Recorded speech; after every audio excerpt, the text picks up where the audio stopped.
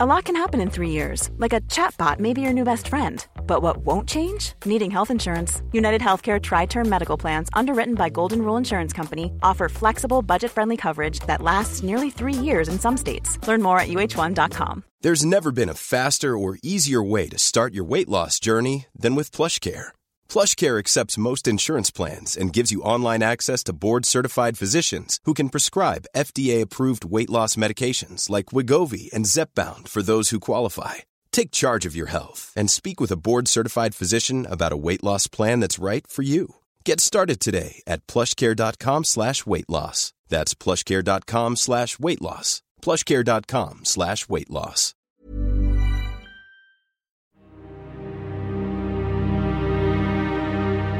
The European witch trials were particularly virulent in the southern German states, beginning with the trio witch trials in the late 16th century and continuing over a 50-year period.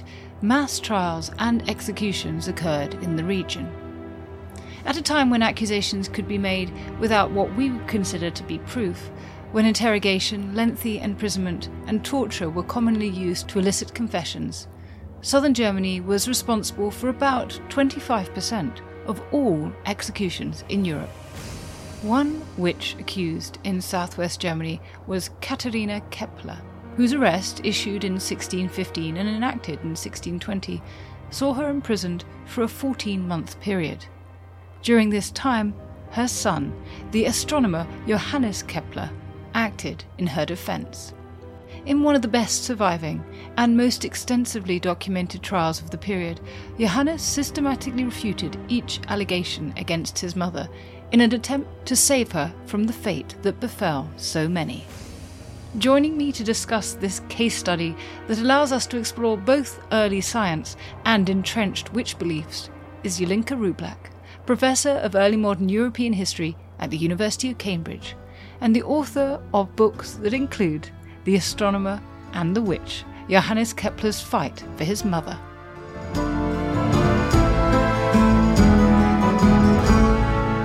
Professor Rublak, welcome to Not Just the Tudors. Thank you so much for inviting me. I've been an enormous fan of your work for a long time, so this is a particular treat for me. I'm so grateful you agreed to come and chat. Before we get into the amazing case that you have looked into, it might be an idea to talk a little bit about context. We've talked about witchcraft on this podcast before, but this is a specific area of the southern German states interests me because here we see, the mass trials and executions of thousands of people. So in terms of setting some sort of sense of context, do you think there's anything specifically about the social and political circumstances of the area that might help us understand why we have this enormity of persecution? Yeah, so absolutely. We really need to understand and recognize that Germany, as it were, has a particular history with the witchcraft persecution. So we now think about 50,000 executions of women, mostly for that crime of fantasy witchcraft, and about half of these were executed within the German lands. And of course, the German lands are characterized by lots of different states. And some of these are really very autonomous in terms of the policies they drive. And particularly the areas where you have a bishop who was also the head of the state. And of course, this is a time where some people and intellectuals defend that if it is possible that an army of women is instructed by the devil to destroy harvest, destroy the newly built church tower, then it is the duty of politicians, as it were, to act against them. So this is where we get then in those smaller territories, some of them are also larger, like Trier, what we call the snowball pattern of persecutions, where there's the question about essentially who did you go to the Sabbath with, flying to the devil, then those who are named will be rounded up as well. And you can see why it's called the snowball principle, because you very quickly get high numbers. And in those cases also, we actually get richer, poorer, middling people who are accused, more men being involved. And then you got areas like the one we're talking about today. So that's southwest Germany. It's a large Protestant territory. It's called Württemberg. And what's interesting here is that the Lutheran doctrine, in a way, was that the witches can't do real harm. they've only been tricked into believing they can do any harm. So in principle, you can only prosecute them for believing that the devil exists in that way. But nonetheless, the sense you get is that, of course, everybody, including the pastors, are afraid of witches. So this was a period in which absolutely everyone did believe in the power of witches. That's interesting about that legal basis for the witch trials. I mean, obviously, this is an area in which it is possible to interrogate under torture, and that adds to the number of people who end up being executed. Is there anything else we should know about the kind of legal basis for the witch trials in the German states? People are often surprised by this, that we actually do have very full trial documentation. I think a lot of people tend to think that, okay, there's quick torture, there's not much of a procedure, and that's the end of it. But in fact, this is increasingly, of course, taken very seriously. People are often acutely aware of the fact that you don't have much evidence to go by, and that there is a complication in relation to many of the witnesses' testimony. How old are they? Is it valid what they're saying? Could there be enmity that motivates them? So, this is obviously also an age of state formation. So the courts themselves begin to develop more legal procedure. What we see in the German states is that the universities are consulted increasingly. So the law professors review in Württemberg, for instance, and in other places, every case before its torture is allowed to happen in these witchcraft cases. So there is more of a framework to all this than one might think at first. Just a sort of final point of context, I suppose. In Württemberg, do we see any correlation between accusations of witchcraft and societal hardships, crop failures and harsh storms? Yes, it's a large area. On the one hand, this can be regarded as a fragile economy. Winters can be hard, summers more wet. So this is the period of what's called the Little Ice Age.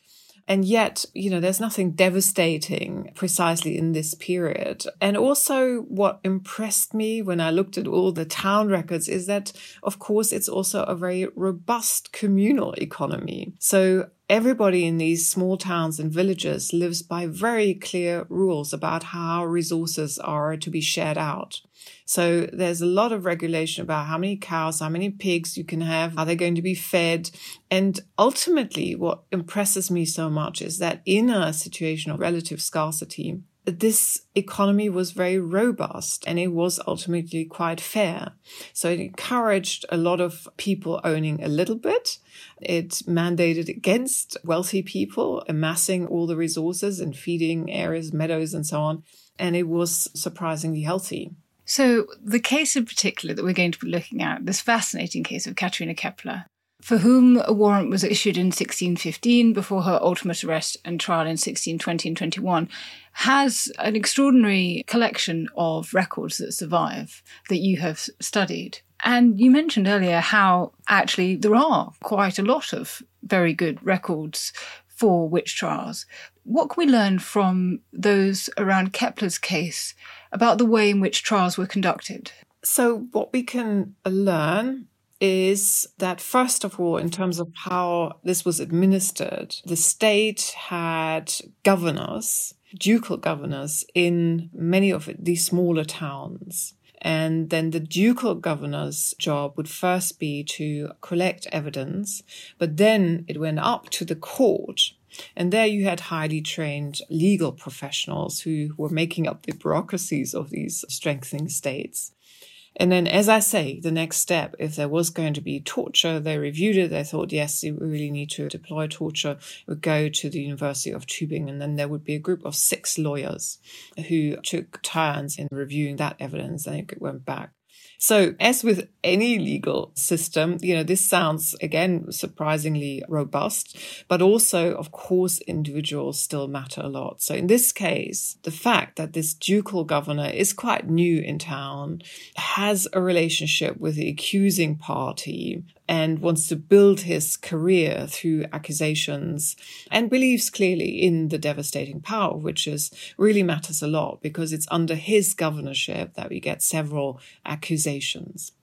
That's so interesting. So you can have all these checks and balances, you can have a robust judicial system, but ultimately a human subjectivity is so crucial.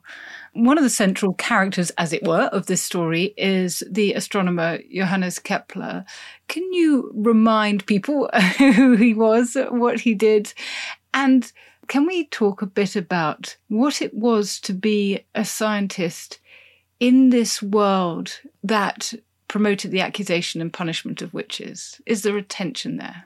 So he's in fact often mixed up with Copernicus, but he lives later. So he's born in 1571 and he defends Copernicus's idea of a sun-centered universe.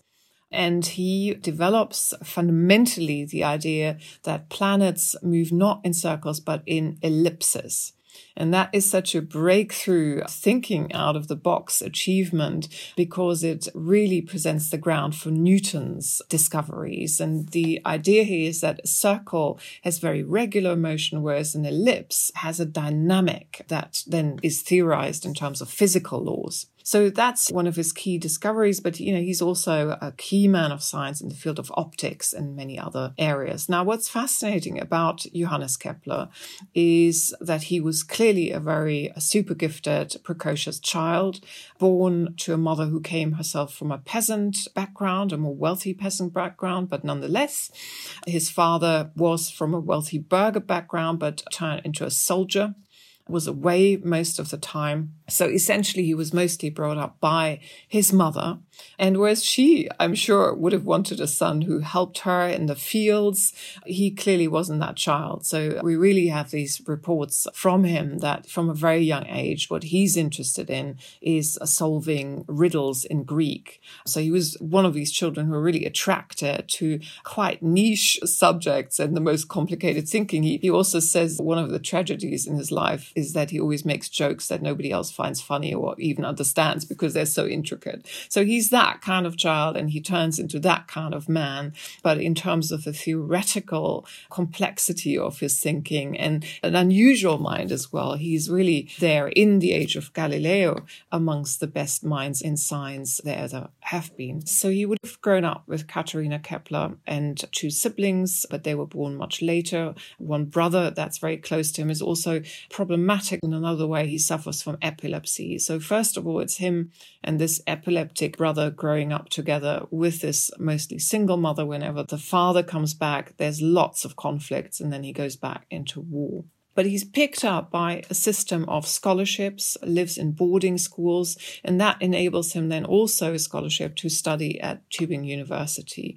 The plan is first that he will be a pastor, and then, however, he doesn't quite finish his degree. He takes up a position as a teacher. And then starts to write, and then by very good luck manages to eventually assume the position of the astronomer royal at the court of Rudolf II in Prague.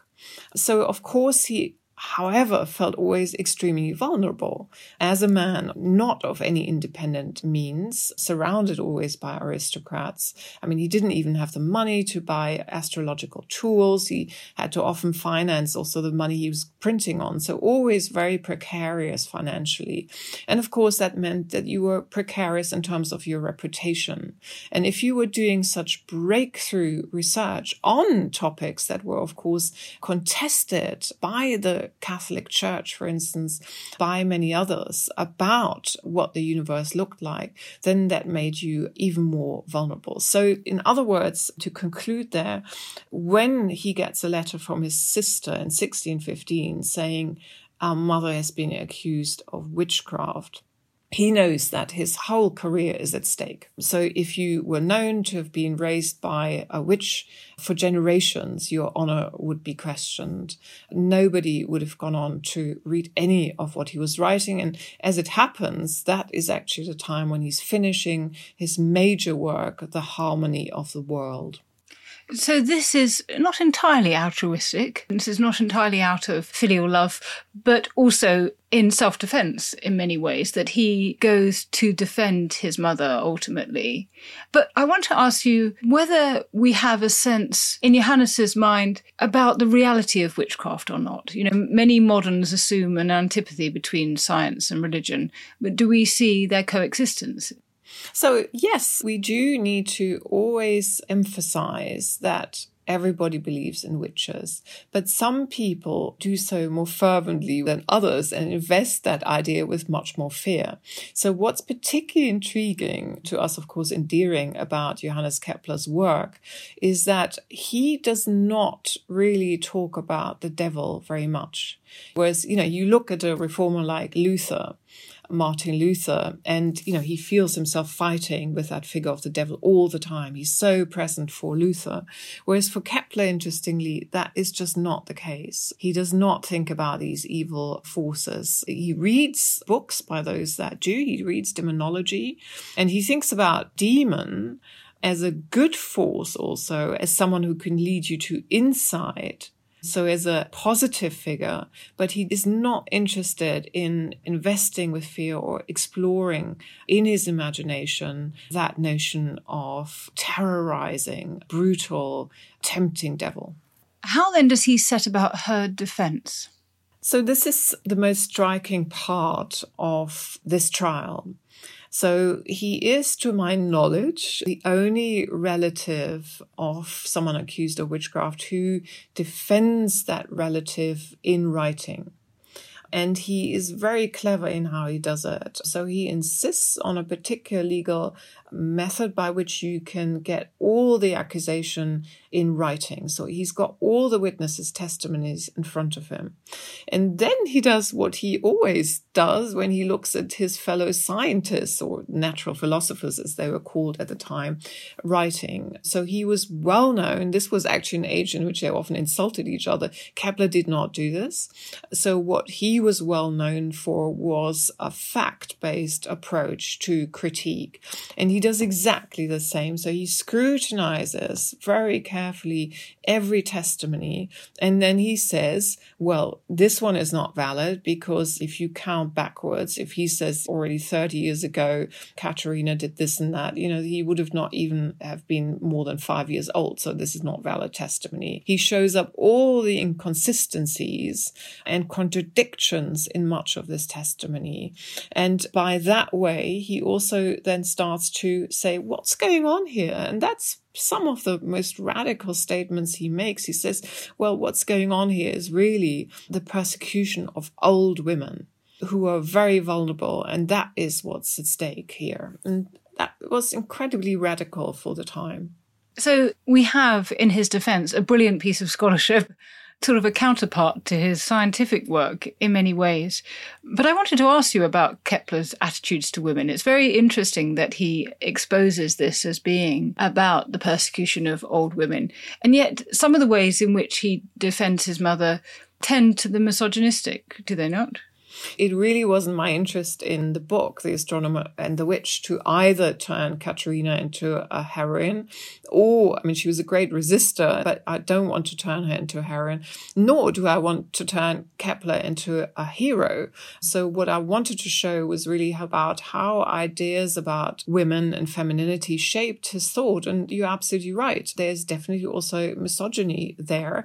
And that means that when he talks about his mother, so early on, he makes astrological comments on her personality. Very few, but they include the sentence that is often quoted that she was garrulous, that she was making herself vulnerable for the way she was speaking. And that really is a trope that, to my mind, has much more to do with the stereotypes about women at the time than with her personality. So how do I know this?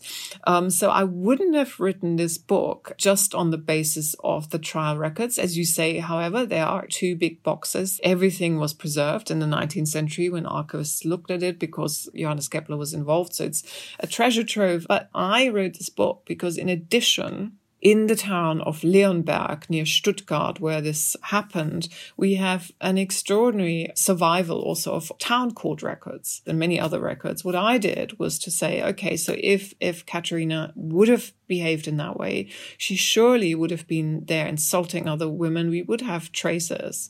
And we just have no trace of that whatsoever. Plenty for other men, in fact, and women. And you looked at these kinds of trials in your work, but not for Katharina.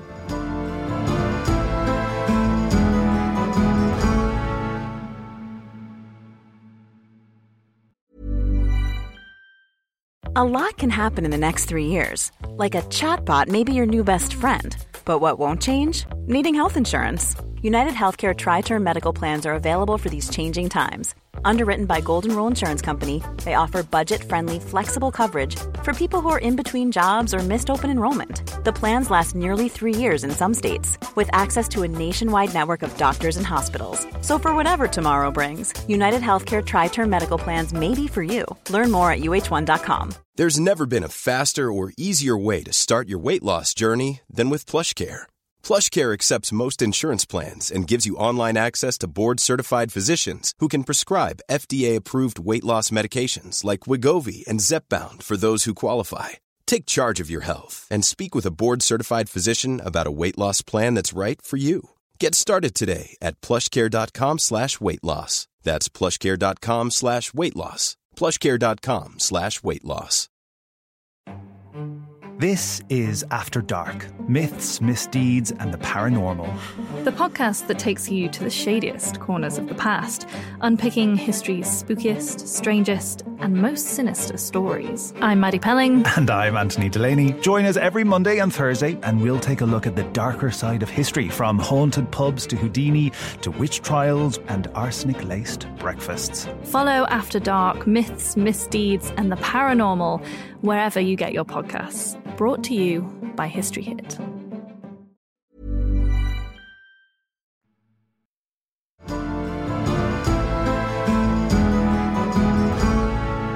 I was thinking of Katharina's neighbour and accuser, Ursula, the way in which Johannes responded to her. That also seems to be part of that sense of using stereotypes of women against them, really, in this case to try and extract his mother from this accusation. Does that seem fair? Yes, that's right. So perhaps we can paint a bit of a picture first of Ursula, who makes the accusation. So the way I see her, she was a glazier's wife, so a craftswoman, and she was chronically ill, I think we would now say. And her way to manage that chronic illness, which of course is, very hard to bear, was through producing amazing amounts of anger and hatred and projecting then onto Katharina that she had poisoned her. In fact, they had once been friends, it seemed. So there was the typical accusation that Katharina had given her some wine that had made Ursula ill. The pastor, interestingly, seems to have been more on the side of Ursula. What's really striking is how she just seems to be yelling down the street in pain and in rage, and it seems to have a real effect on local people. So that is how things unfold, really, by her making that accusation and trying to make that powerful. I realise I ought to have asked you already before this point what it is precisely that Katharina is accused of. I mean, what are the charges that are laid at her feet? So the charges are, first of all, by Ursula Reinbold, that she has given her wine that was poisonous. And then there's later on a girl that she's meant to have harmed. It is very much your low-level communal type of accusation.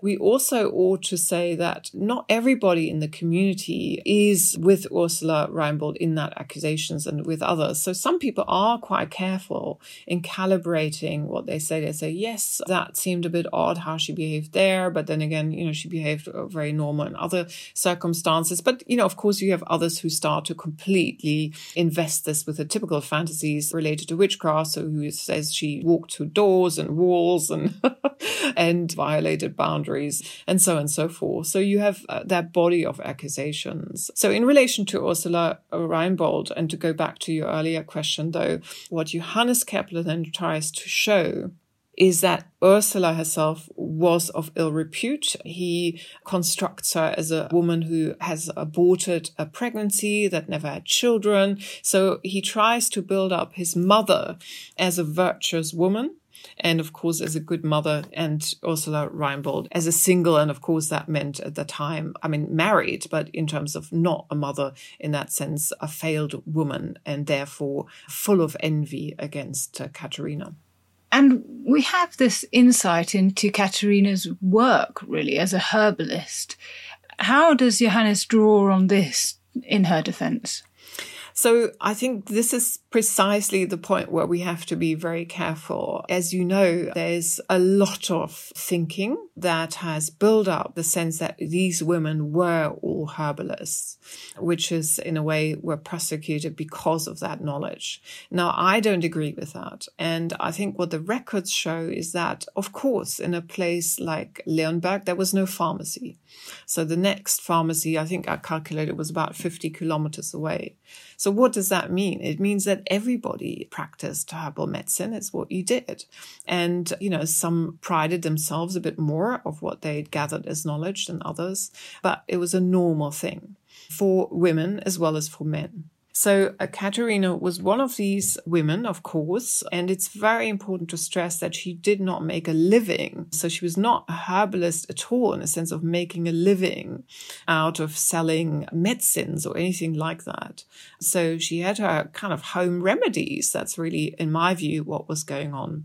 But what's fascinating is that Kepler, in the defense, again, he tries to build her up into then a supremely knowledgeable herbalist who in fact tried to use her knowledge more widely for others, for the good of them. And that's so interesting because at the time there was also a duchess in Württemberg who actually had locally built up, after her husband had died, she'd retired in Leonberg, and she built up a pharmacy that operated, with a little lab. She had another woman she teamed up with and handed out remedies to many local people. So that had closed down by the time of Katharina, but there was this sense that it's an ennobling pursuit for women who dedicate themselves with more knowledge to recipe collections to gain a real profile. And that, however, again, doesn't quite fit Katharina actually, because Katharina Kepler was illiterate. She made sure her daughter became literate, and she was obviously amazing in clearly furthering her children's education wherever that was possible. But she herself was illiterate. She could not study recipe collections. Now, despite having Kepler, the astronomer, on her side, Katharina was imprisoned for a long period of time. And I wonder if we can see something unusual, really, in Johannes's support for his mother, and whether this changed over the length of her period of imprisonment. I think their relationship really changed in the course of this terrible story of the accusation and the trial. We said she's accused in 1615, and it takes until 1620 that he can write the defense. It all drags on terribly and weighs on the whole family. And what I'm trying to emphasize in the book is also that this gives us actually an extraordinary glimpse into how a family was affected by such an accusation. It's a terrible burden to bear for not only the children, but also for their partners. So at the beginning, we have to remember, so Johannes Kepler lives at that time in Lindsay, still the royal mathematician or imperial mathematician of the emperor. Katharina, in fact, has traveled to see him in Prague. They have been in contact, but not very regularly because of the distances involved. The trial brings him closer to his mother, and in particular during the final phase when she is imprisoned. Now, what's happened is really something heartbreaking, is that one of her younger sons lives locally. He's called Christoph, and he and his family, he wants to be just a reputable, ordinary craftsman locally. And he and his family just cannot stand the pressure of the trial. And he cracks up and he says to the authorities that he wants his mother to be deported, essentially, to a further away prison, quite a way away, where she'd never been, and so that it would just be out of his life, the idea was. So she's lost the support of their youngest son. She's also lost the support of her daughter in the sense that her husband was a pastor. And again, he cracked up and clearly could no longer cope with providing any support. So in other words, the oldest other Kepler's brother has died. So there's only him left. So what he does is that he packs up in Linz, takes his whole family to somewhere in Germany, then rents a horse and goes all the way to the place where she's in prison now, where he's never been. They don't know anyone. And she's having to endure 14 months of imprisonment on the floor with iron chains, with 2 guards permanently who clearly thinks that she is a woman of the devil. And she is finding this obviously mentally incredibly trying. And he now has to talk to her. In order to write his defense, he has to understand her world and her relationship with all the people in the testimony, because that will then feed into his assessment of what that relationship was about and whether people were actually delivering their testimony out of ill feeling against Katharina. So he's having to learn a lot about her life. So this is the period when they become much closer again and communicate on a very different level. And then, of course, he has to live with her through the final part of the trial. So as we move into the sort of last phase of the trial, maybe you can just explain to us what happened in that last phase, and then we can talk about how, in the end, whether we see a particular style of scientific defense from Johannes that allows the outcome. So I do think that his fact-based analysis of the depositions was crucial and was a science-based approach that was very unusual and is fascinating. And at the same time, what happens then also means that he's not a rational, of course, scientist. We already said at the time, of course, the notion of science doesn't exist. It's natural philosophy. And we have to be, in any case, very, very careful about misconstructing him, again, as a man of reason. What happens after the trial is very interesting as a psychological reaction. What happens is that he returns to Linz and that he feels guilty, despite the fact that he has been the one defending his mother. And what happens then is that he unpacks all the boxes he had left and tries to reestablish his life. But he's still, in a way, we would say he's traumatized, because the question that traumatizes him is, why did this happen to us? Why on earth? Why was this accusation levied against my mother? How did this come about? Then something remarkable happens. He unpacks a manuscript that he has written as a student and taken with him to Prague. And that is a really interesting treatise at heart about what the Earth would look like if seen from the moon. But it starts with a kind of narrative plot. And that is now called The Dream. So the whole thing is one of the first works of science fiction. The kind of narrative emplotment at the beginning is the story of a son and a mother. And the mother has access to a demon, a good, knowledgeable demon. And it's this demon who grants them the access to that vision of what the Earth would look like from the moon. So what Kepler does now in this traumatized state is that he thinks that this idea that this manuscript somehow circulated from Prague, got to Württemberg, that was taken up by people who then started to say, this is autobiographical. This is about Johannes Kepler and his mother. And so his mother is a witch because she's gotten access to a demon. And what he does is that he prepares this little manuscript for print. And it's the maddest text you will have ever seen. At the time, academics didn't really use footnotes very much in the way we have to do nowadays. But he does that. So after almost every word, there's a little footnote. And then the footnote says, I was thinking about this and that at the time. So to show that it's not autobiographical, I was reading this book, and that's where I got this idea of the demon from. It's very thorough. But he also, in a way, says, do we always know the difference between magic and religion and natural philosophy? Who would say that we know what the hard and fast boundaries are? Where does knowledge come from? So he asks these much bigger questions, and then he prepares that treatise for print.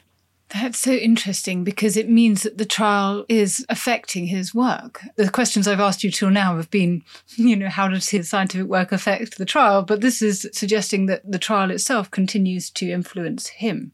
I would say so. I always think that it's the last chapter in my book. And I always felt reviewers can often be challenged, but I always feel it's the one chapter people might not always get around to reading. And yet intellectually and emotionally, psychologically, it's the most fascinating one, because I feel you have to make up your mind which way you go.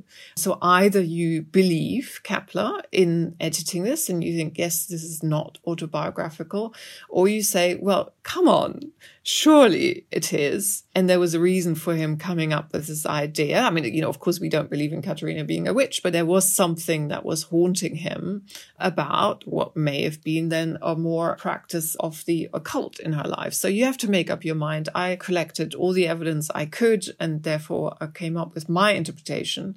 But I think it's really on every reader, her or himself, to think that through. And let us not forget Katerina. So what has happened as a result of Johannes Kepler's defense? Well, this is really giving it away, isn't it? And to a certain extent, part of it we know. So it is that she is actually released. And I talk about the details of what happens in that very dramatic final end of the trial. But she's, of course, terribly weakened. I mean, she's in her 70s. She's extremely weakened by little food, being chained to the floor for so many months, being demoralized. So the bit we actually do not know is exactly what happened after that. So she died after 6 months. And it's been assumed that she died in the place where her daughter lived. So her daughter had actually moved with her husband, who was this pastor, because they really wanted to get away from Stuttgart to a place where nobody knew the family, because they felt so haunted by this accusation. But for some reason, it's been assumed, and I really cannot see any evidence for this, that Johannes Kepler took his mother to the daughter and that she died there. I think this is extremely unlikely. The husband had made it more than clear that he did not want to do anything more with Katerina Kepler. And so I think it might be much more likely that Johannes Kepler took her with him undercover to Linz. And the evidence that would speak in favor of that is that actually for the next 6 months, he doesn't resume much of his correspondence with colleagues and even with his best friends amongst colleagues anymore. But of course, this is speculation. I suppose if we're thinking about guilt, the fact that Katerina does not live for that long afterwards is going to be what is playing into that. And actually, I'm struck by the fact, even Johannes himself doesn't live for a very long time after these events. Years, but not decades. So there's a feeling that last 9 years of his life, these must have been events that recurred and pressed on him throughout the rest of his work. I think that's right. Of course, it's a terrible time. We're moving into the most difficult years of the 30 Years' War. He has to move house in order to continue his work. And yet, what's striking again is that he believed so much in the value of what he was doing. And of course, he believed in God. And he marveled forever at the wonder of the world that God had conceived and was playing with. And he was an inspired man. And he was absolutely a man of what we call the new sciences. He was full of excitement about the possibilities of knowledge and endeavor.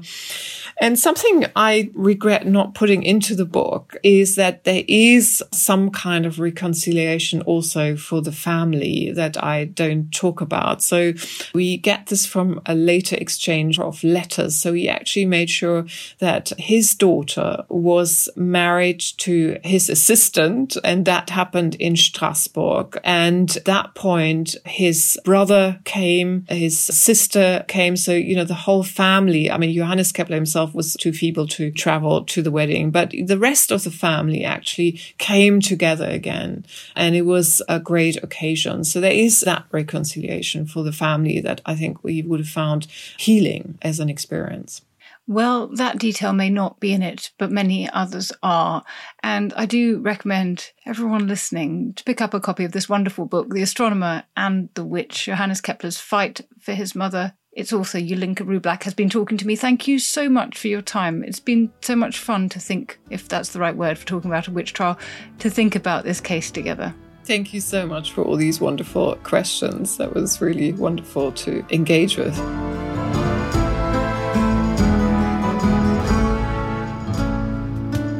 And thanks to you for listening to Not Just the Tudors from History Hit. And also to my researcher, Alice Smith, and my producer, Rob Weinberg. We are always eager to hear from you, so do drop us a line at notjustthetudors@historyhit.com or on X, formerly known as Twitter, at NotJustTudors. And please remember to follow Not Just the Tudors wherever you get your podcasts, so you get each new episode as soon as it's released.